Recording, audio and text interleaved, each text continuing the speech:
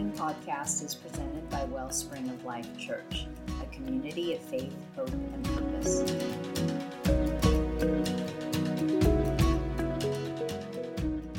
I'm going to talk about our wardrobe. The clothes that we should put on and the ones that we should never, ever wear. Clothing tends to be more of a girl thing. Would you agree? However, I do know guys who place a lot of importance on if they are styling or not. We have a precious lady whose name is Paige, who attends Wellspring West. She has given me permission to share this with you. I absolutely love her. She has such a beautiful and sweet spirit, always has a smile on her face, and seems to always be happy to be at church. Like this is the only place to be on a Saturday night. And I can't wait to see her, not only because of who she is on the inside, but also because I can't wait to see the outfit that she has put together from the top of her head to the bottom of her shoes. She almost always wears a hat that goes with whatever style or outfit she's wearing. She doesn't just wear one style. She dons many. And they speak of who she is, of her bright and colorful personality. And she amazes me with the way that she can put an outfit together and always look stunning. She also plays bass on the worship team, and her bass is nonetheless eye-catching. She's just precious, and I just wanted to share that with you. But I, unfortunately, don't have that gift. I wish I did, and when I was much younger, I did dress to impress. It was really important that I wore what all of my friends were wearing. I needed to wear what was considered in and trendy. Why? Because it was where my identity was found. My affirmation and my value was found in what I wore. But now that I have matured, not aged, old-aged, but matured, I pretty much wear what's comfortable and that which fits me better. It's kind of taken me a long time of growing in my relationship with the Lord that I finally discovered that my true identity is in Jesus. And my value and my worth are found in who I am in Him, not what I do and not what I wear. And that's not to say that I don't struggle with self-image from time to time, because that wouldn't be true. But I do choose to believe what God says about me in His Word, which is always right, which is always true, and what He says about me and how He feels about me. I've become more comfortable in how God has designed me, and what matters the most to me is what He thinks and not so much the opinions of others. And I must say, it is very liberating. And really, my heart aches for our youth today.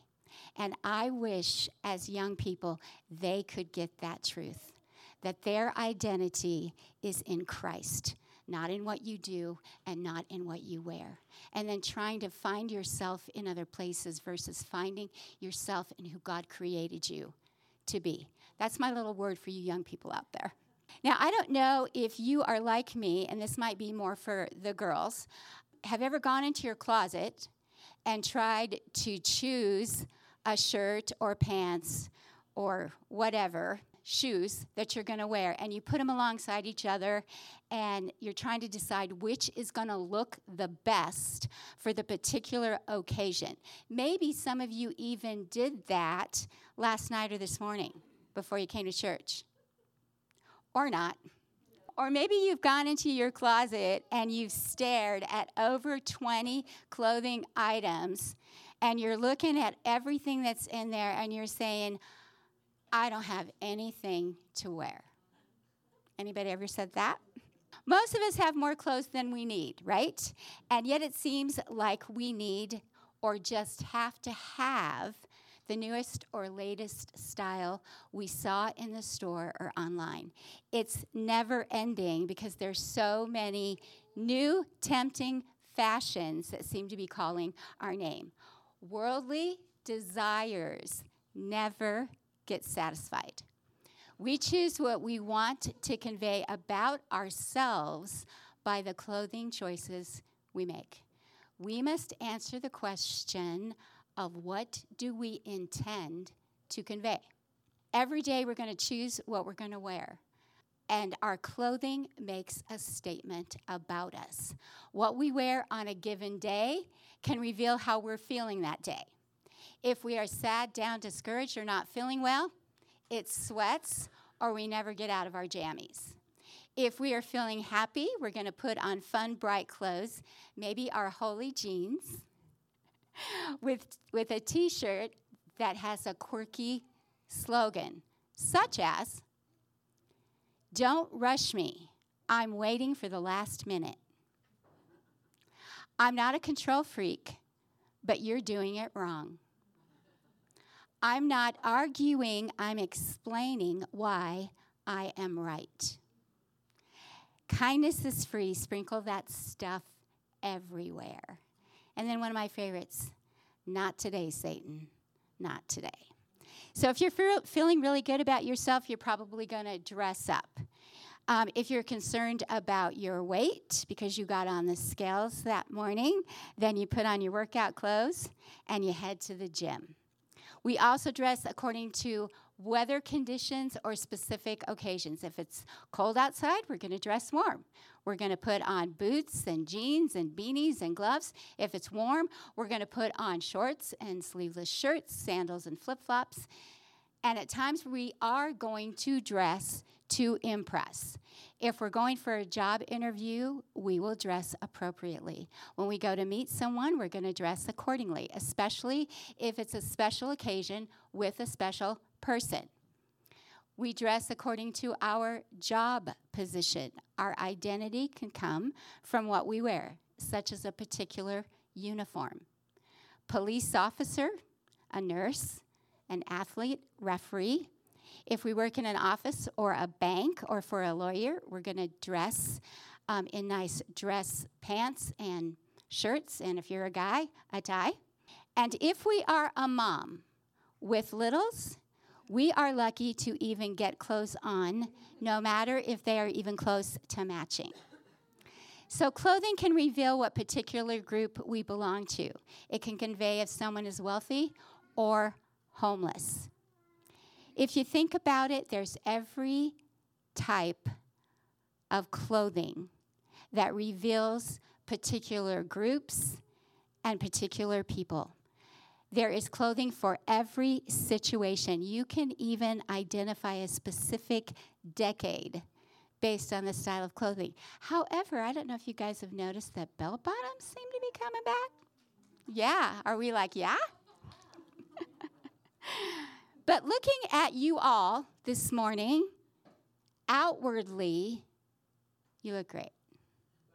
So obviously, up to this point, we've been talking about our physical clothing, and I want you to see the correlation as we transition to the most important type of clothing for us as believers.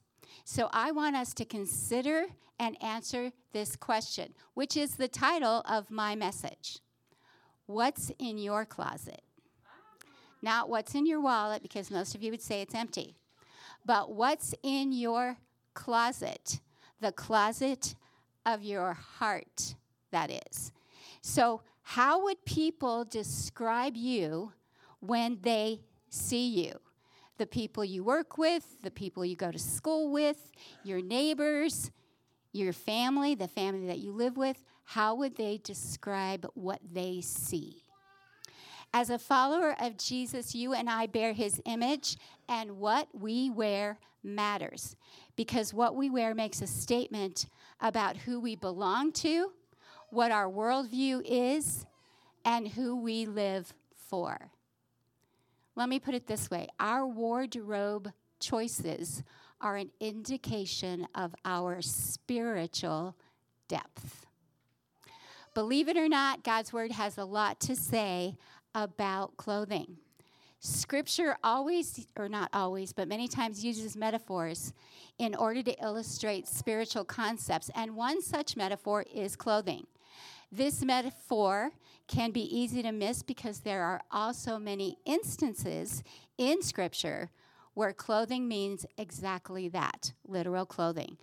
Clothing is a reoccurrent biblical metaphor from Genesis chapter 3, verse 7 to Revelation 22:14. And it plays a major role in the history of God's interactions with humanity. The Lord is the first and greatest divine fashion designer. In Genesis chapter 1, we're introduced to God as the grand designer of all creation. And in Genesis 3, 1 through 13, he is revealed as the divine fashion designer for the very first couple. And as you know, Adam and Eve became aware of their nakedness after they committed the sin of eating the forbidden fruit in the Garden of Eden that God had clearly instructed them not to eat. They were immediately ashamed and tried to cover themselves up with fig leaves, which didn't quite do the job. It was not sufficient to fully rectify their condition. So the great designer in Genesis 3:21 made for Adam and his wife Eve garments of skins and clothed them. God had to sacrifice an animal in order to show Adam and Eve how atonement for sin had to be made.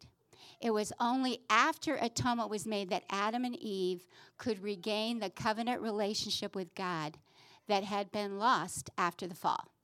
Their clothing became an ever-present reminder of the atonement that had been made on their behalf and their new covenant with God. Now, not only did God provide the best and most appropriate attire for the first couple, how about the clothing and the shoes that never wore out for 40 years for the children of Israel while they wandered in the wilderness? God also provided and provides for you and me today the garment of praise for the spirit of heaviness, which many times when your spirit is heavy, when you begin to praise and worship the Lord, that heaviness goes away, right? Does, yeah. And Jesus said about himself in Luke chapter 4, which was recorded earlier in Isaiah 61, 1 through 3, he says, "The Lord has anointed me to preach the good news to the depressed, the afflicted, and the humble, to heal the brokenhearted and set the captives free, to open prison doors for those who can't get out of bondage, to give to them who mourn beauty for ashes, the oil of joy for mourning, and to put on the garment of praise for the spirit of heaviness." God promises to give us the garment of praise. He's telling us it's not just a garment to cover up your heaviness, but it's the only garment that will drive away a heavy and burdened spirit. I think you and I would agree that the Lord is the greatest fashion designer of all time. And he's the one with the most knowledge and understanding as to what will meet the need of our heart and life.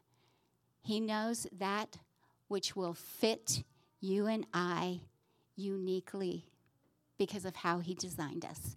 What he clothes us in will never fade. It's never going to wear out. It's never going to go out of style. His covering is all sufficient, and we are wrapped in his love, his grace, and his forgiveness. The Apostle Paul says in 2 Corinthians 5:17 and verse 21 that anyone, in fact, you can say it with me, that anyone who belongs to Christ has become a new person. The old life is gone and a new life has begun. For he has made him to be sin for us who knew no sin, that we might be made the righteousness of God in him. And 21, therefore, if any man be in Christ, he is a new creation. Old things are passed away, and all things have become new. And in Galatians 3:27, there's another connection between clothing and right relationship with God through the sacrament of baptism. If you've never been baptized, you need to be. We are commanded to follow the Lord in water baptism. This verse says, "For as many of you as were baptized into Christ have put on Christ." Here the phrase "put on" is a reference to clothing oneself in Christ. The state of one's clothing is a big deal in Scripture because of what it means to us positionally and for us personally.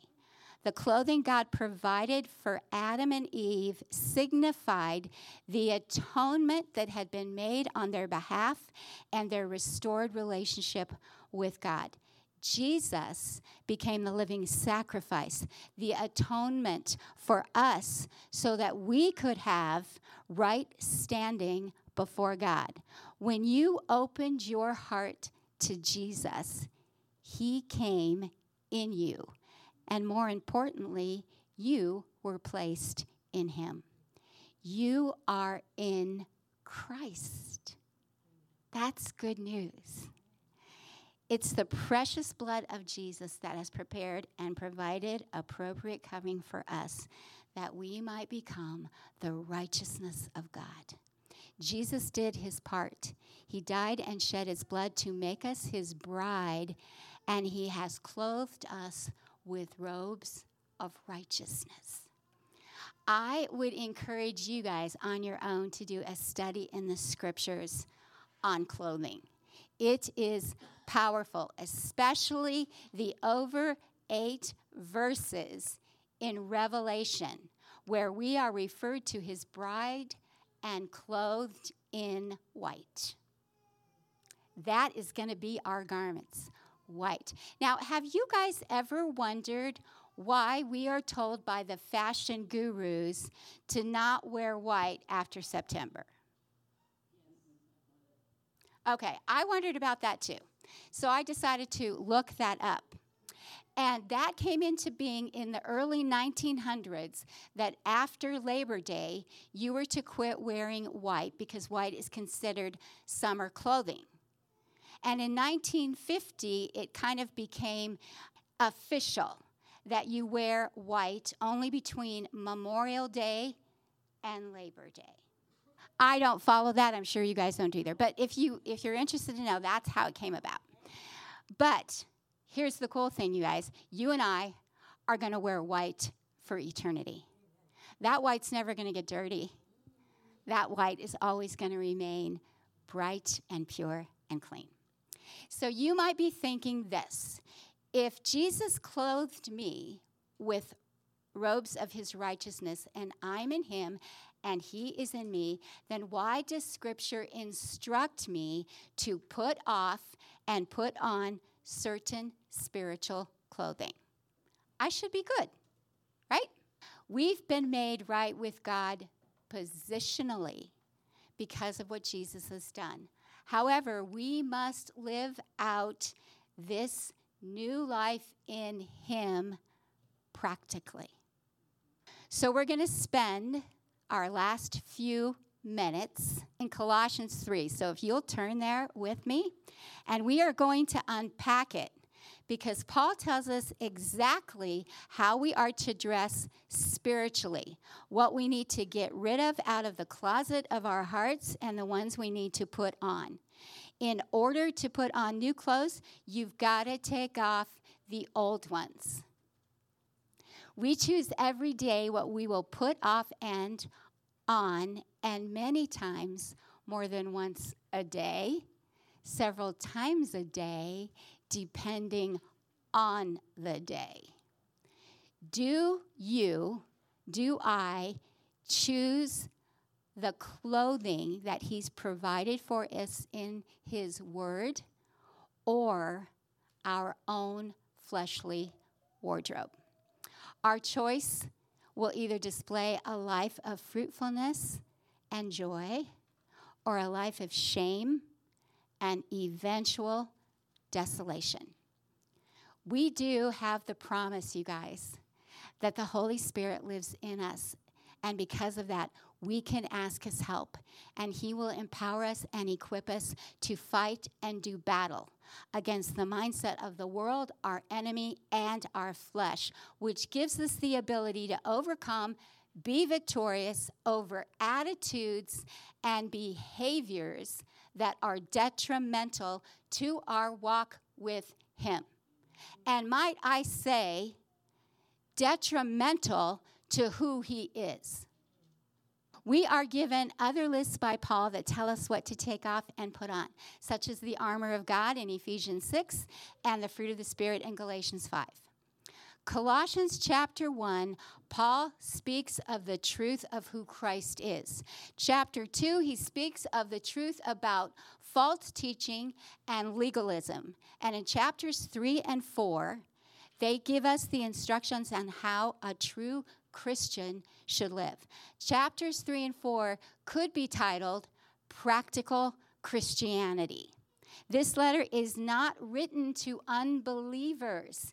It is written to the believers in Colossae, which means it is written to you and to me. These chapters can be divided into two sections. The first 4 verses of chapter 3, Paul talks about how we are to live for heaven. And the remaining verses to the end of the book talk about how we are to live on earth. To further break it down, verses 5 through 17 of chapter 3 deal with our personal lives, living godly lives versus ungodly lives. Verses 18 through 21 give us insight into what practical Christianity looks like in the home, the roles of wives, husbands, and kids. Verses 22 through chapter 4, the next section deals with practical Christianity regarding our vocation, what we should be known for as Christ followers, as well as ministry. We need to realize that just trying to change or to manage our behavior is not going to fit us into spiritual clothes. Have you ever started out your day with the right attitude? You woke up and you're really happy and you're joyful, you're at peace, and you're thinking, oh, this is going to be a great day. Only when you get to work or get a phone call or school, you're faced with a difficult situation or a person. What you planned on didn't happen, a job position perhaps. You were hoping to hear a better diagnosis, and before you know it, you find yourself putting on fleshly and worldly attitudes. You now have stinking thinking instead of right thinking, and you're starting to smell. But it's not the fragrance of Christ that you're emitting. First thing that you put on, you maybe did smell like him. But now your odor is starting to repel those around you, and it brings no glory to the Lord, and it does not draw people to the Lord. What we wear on the inside, spiritually speaking, reveals who we are and what we believe on the outside. So I think we probably, or should I say, I need to read Colossians 3, 1 through 25 every day so that it can be fleshed out on a daily basis in my life. Look with me at verses 1 through 4. Since you've been raised to new life with Christ, set your sights on the realities of heaven, where Christ sits in the place of honor at God's right hand. Think about the things of heaven and not the things of earth. For you died to this life, and your real life is hidden with Christ in God. And when Christ, who is your life, is revealed to the whole world, you will share in all his glory. Setting your minds on the things of earth is way easier, is it not? We don't have to even try. We face the things of this earth 24/7. What makes it hard for us to set our minds and our things above is that we can't see it or touch it. It's hard for us to believe it. But yet, the men and women of old, the saints of old, were commended for seeing him who is unseen through the eyes of faith. Hebrews 11.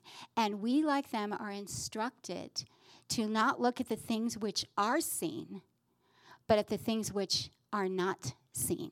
For the things which are seen are temporal, but the things which are not seen are eternal.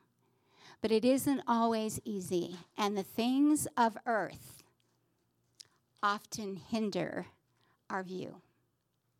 Listen to the cross-reference from Paul in Philippians chapter 3, verses 18 through 21. For as I have often told you before, and now say again, even with tears, many live as enemies of the cross of Christ. Their destiny is destruction, their God is their stomach, and their glory is in their shame. Their mind is on earthly things, but our citizenship is in heaven. And we eagerly await a Savior from there, the Lord Jesus, who by the power that enables him to bring everything under his control will transform our lowly bodies so that they will be like his glorious body. Just think, if you and I were to set or fix our eyes on Christ, and think and meditate and ponder on the realities of heaven and let that permeate our minds.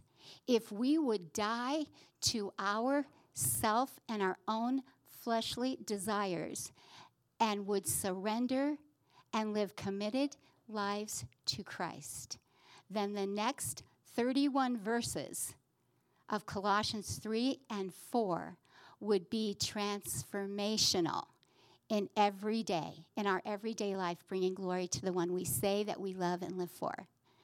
How many lives, you guys, do you think might be impacted and drawn to Jesus because you and I live out these verses?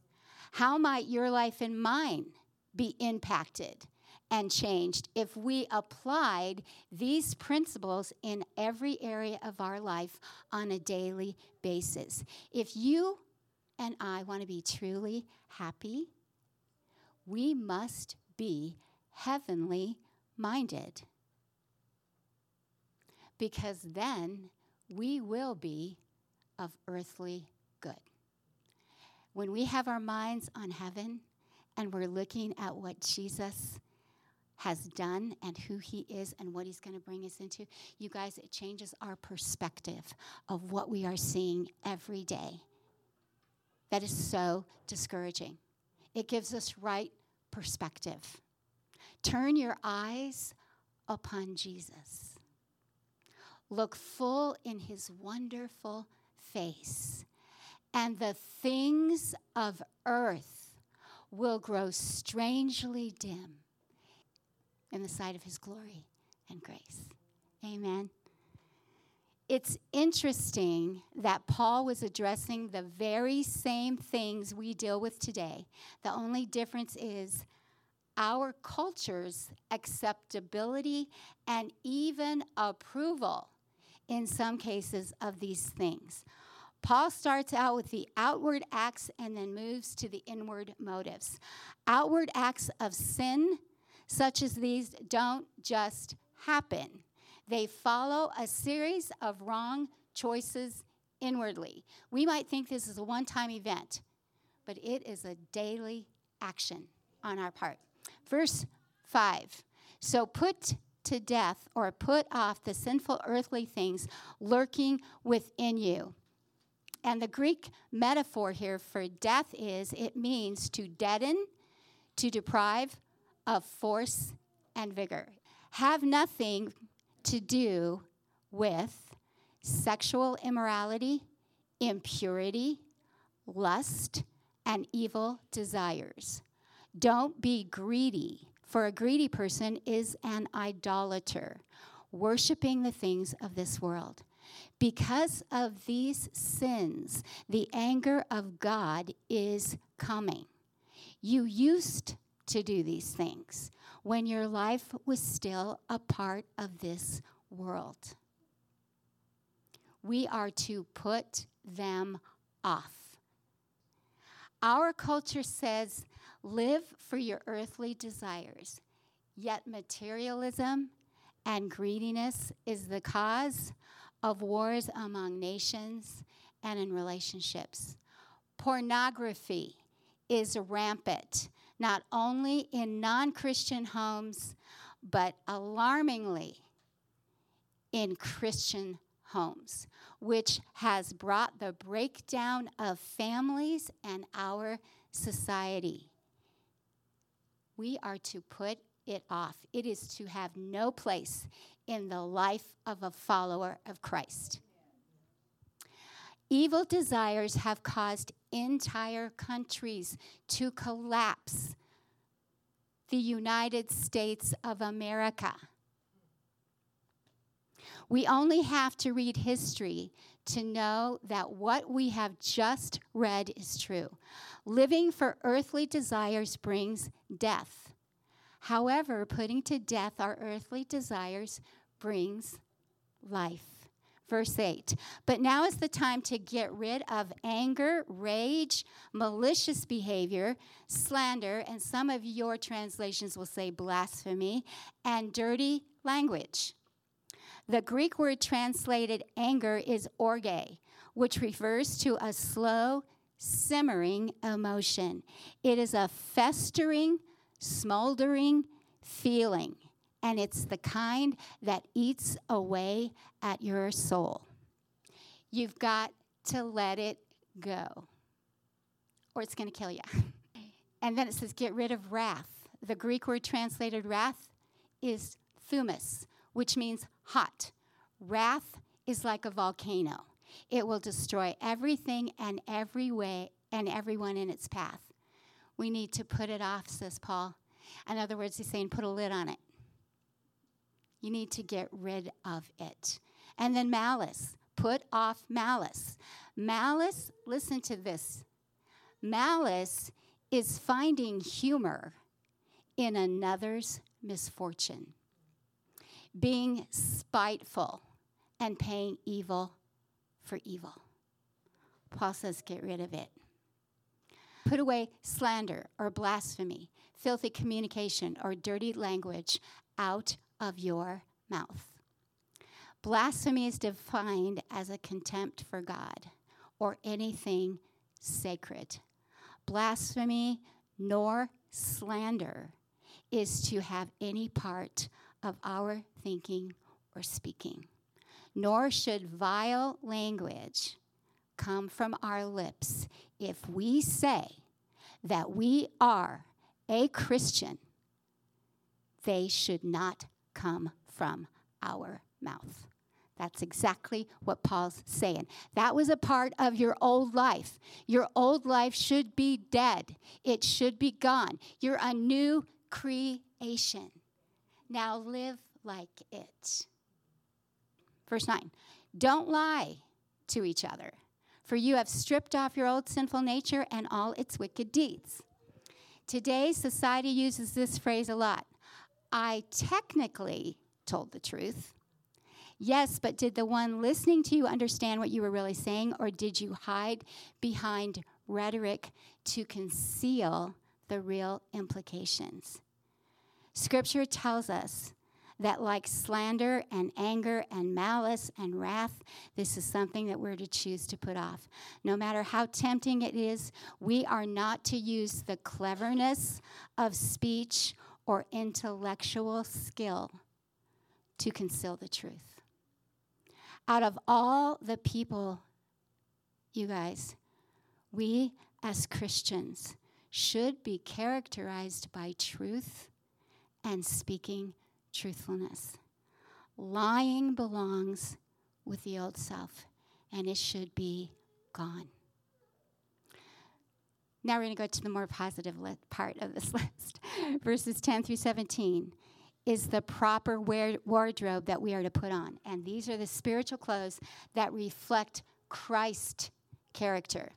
Verse 10, put on your new nature and be renewed as you learn to know your Creator and become like Him. That's how these pieces of that wardrobe are going to stay in place, is because we get to know Him and we become like Him. We are to be renewed and changed.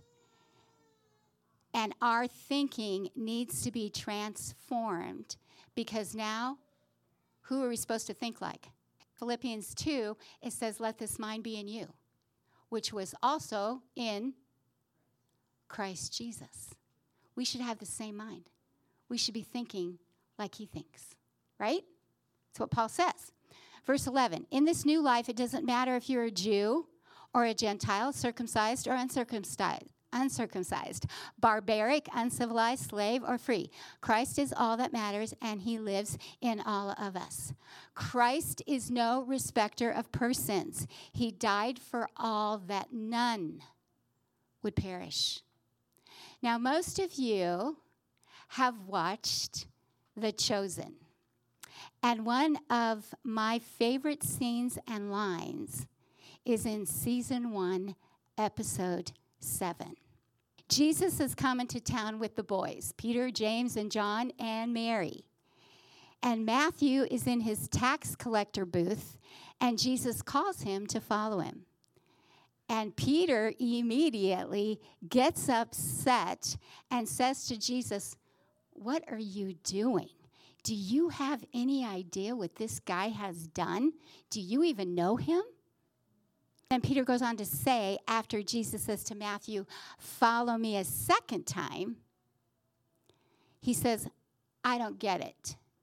And Jesus says, "You didn't get it when I chose you either." And then Peter responds with, "But this is different. I am not a tax collector." And Jesus said to Peter, "Get used to different." Now, I want you guys to all look at each other. Everybody look at each other. Get used to different. Right? Right. And we can be like Peter, you guys, and say, wait a minute. There is no way that that person is worthy to be saved or to come to our church. Lord, do you know what they've done? How can you choose them or love them after what they've done to me or someone I love? How can you? Don't we do that sometimes, if we're honest? Yeah. But Jesus died for all, that none would perish. And as someone said, we're probably going to be surprised who we will see in heaven, right?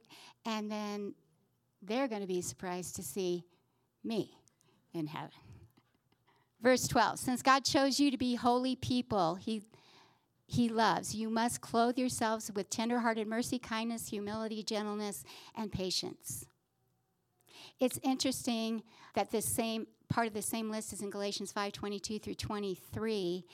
And in the preceding verses, Paul tells the Galatian believers to walk in the Spirit, and you will not fulfill the lusts of the flesh, and goes on to mention some of those same characteristics in verses 22 through 23 of Galatians 5.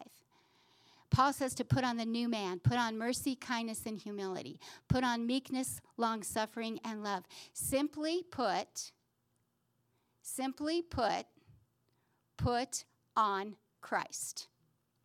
13, make allowance for each other's faults and forgive anyone who offends you. Remember, the Lord forgave you, so you must forgive others. Ephesians 4, verses 30 through 32 says, Paul says, don't grieve the Holy Spirit by living in bitterness, being full of wrath, anger, and malice. Put those away from you. In other words, take them off and be kind to one another, tenderhearted, forgiving one another as God in Christ Jesus has forgiven you. Now, you would think, you guys, that we would get the message that when we read these same exhortations over and over in Paul's epistles, you'd think we'd get it, right? But I guess in Paul's day, as well in our lives today, that this is a universal problem. It's a daily universal problem, right? Verse 14, above all, clothe yourself with love, which binds all together in perfect harmony. Now abide faith, hope, and love. And the greatest of these is love. What kind of love? It's agape love. It's a love that is not flawed, it's pure, and it is selfless. That's how we're to love one another. God's love brings unity, and it's a love that esteems others and always has one another's best interest in mind. Verse 15, and let the peace that comes from Christ rule in your hearts, for as members of one body, you are called to live in peace and always be thankful. Paul is specific when he says the peace that comes from Christ should rule in your hearts. It's his peace that passes all understanding when things in our lives are hard and painful and confusing. It's his peace that passes all understanding. And Philippians 4, 6, and 7, you could all say it with me, be anxious for nothing, but in everything by prayer and supplication with thanksgiving. Make your requests known to God, and the peace of God, which surpasses all understanding, will guard your hearts and minds through Christ Jesus. And I want to give a word of caution here, because we can sometimes justify a decision even if it contradicts God's word. When we attach to it, I've prayed about it. I've sought the Lord, and I have peace about it, even though it is in total opposition to God's word. You and I need to be careful, because that's a deception that comes from the enemy, and I would dare say that if you are a follower of Christ, it's a peace that won't last. And compromise in any way is disobeying the Lord and will cause you to eventually wind up disillusioned and in despair. And we hear this a lot from people today. They say, just follow your heart, and making that the only criteria to determining God's will. But Jeremiah 17:9 says, the heart is deceitful above all things and desperately wicked. Who can know it? And verse 10 says, the Lord searches the heart and tests the mind. So who better knows you than the Lord who created you? He knows what's best for you. And he knows what's best for me. That's why we need the word. That's why we need the Holy Spirit to bring revelation and his wisdom into our situations. We can trust that. Verse 16, let the message about Christ in all its richness fill your lives. Teach and counsel each other with all the wisdom he gives. Sing psalms and hymns and spiritual songs to God with what kind of hearts? Thankful hearts. His message, his words are rich, meaning, fulfilling, and lacking nothing, lasting. We need to share those words, the words of the Lord, with each other. Bless each other, encourage one another with his words of wisdom, because they bring life. And we're to sing songs of adoration and acknowledgement of who he is with what kind of hearts? What kind of hearts? Verse 17, last verse. And whatever you do or say, do it as a representative of the Lord Jesus, giving thanks through him to God the Father. Whatever you do or say means whatever you do or say, do it for the sake of his name, because you represent him. And as Paul admonished his readers over and over, he says, whatever you do, give thanks. He says it 3 times in these 3 verses. And have a thankful heart and give thanks. We should be people who are marked by thankfulness and joy. Amen. H.A. Ironside said this: we would worry less if we praised more. Thanksgiving is the enemy of discontent and dissatisfaction. We live in an age where the abundance of what we have is only matched by the level of discontentment and dissatisfaction most feel. Odd but true. But thankfulness is the key to unlocking the Lord's work in our lives. It's that important. And we're going to stop here at verse 17, but I want to encourage you guys to continue to read the rest of the book, because it's going to give you practical instruction about every vital area of your life. If your mind is not set on things above, or on Jesus, the author and the finisher of our faith, if he is not your first love, but worldly pursuits are, if you don't put off the old self, the one that should be dead, the one that you keep resurrecting, so to speak, it will remove joy and peace and satisfaction and contentment from your life. You're always going to be wanting to find the next new thing that will fulfill the desires of your flesh. Worldly pursuits and fleshly desires are like an empty pit that can never be filled. But if you will choose to set your mind on things above and live for heaven, and daily choose to put on the new wardrobe, clothing yourself with the characteristics of Christ that are found in verses 10 through 17, these inward clothes, they're going to bring joy, peace, love, and contentment.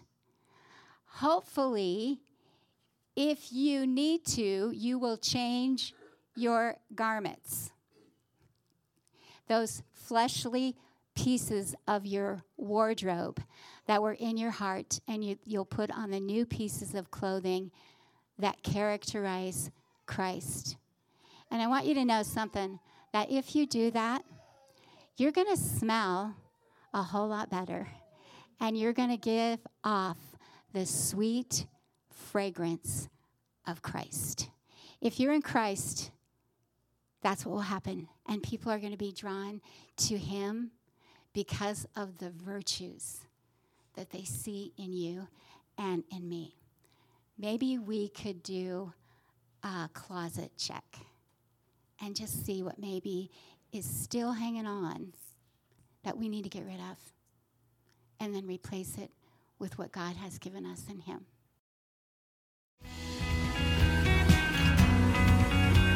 Thank you for listening to this message by Wellspring of Life Church in Western Colorado. If you'd like to learn more about our community, please visit wellspringoflifechurch.com. So I will lift up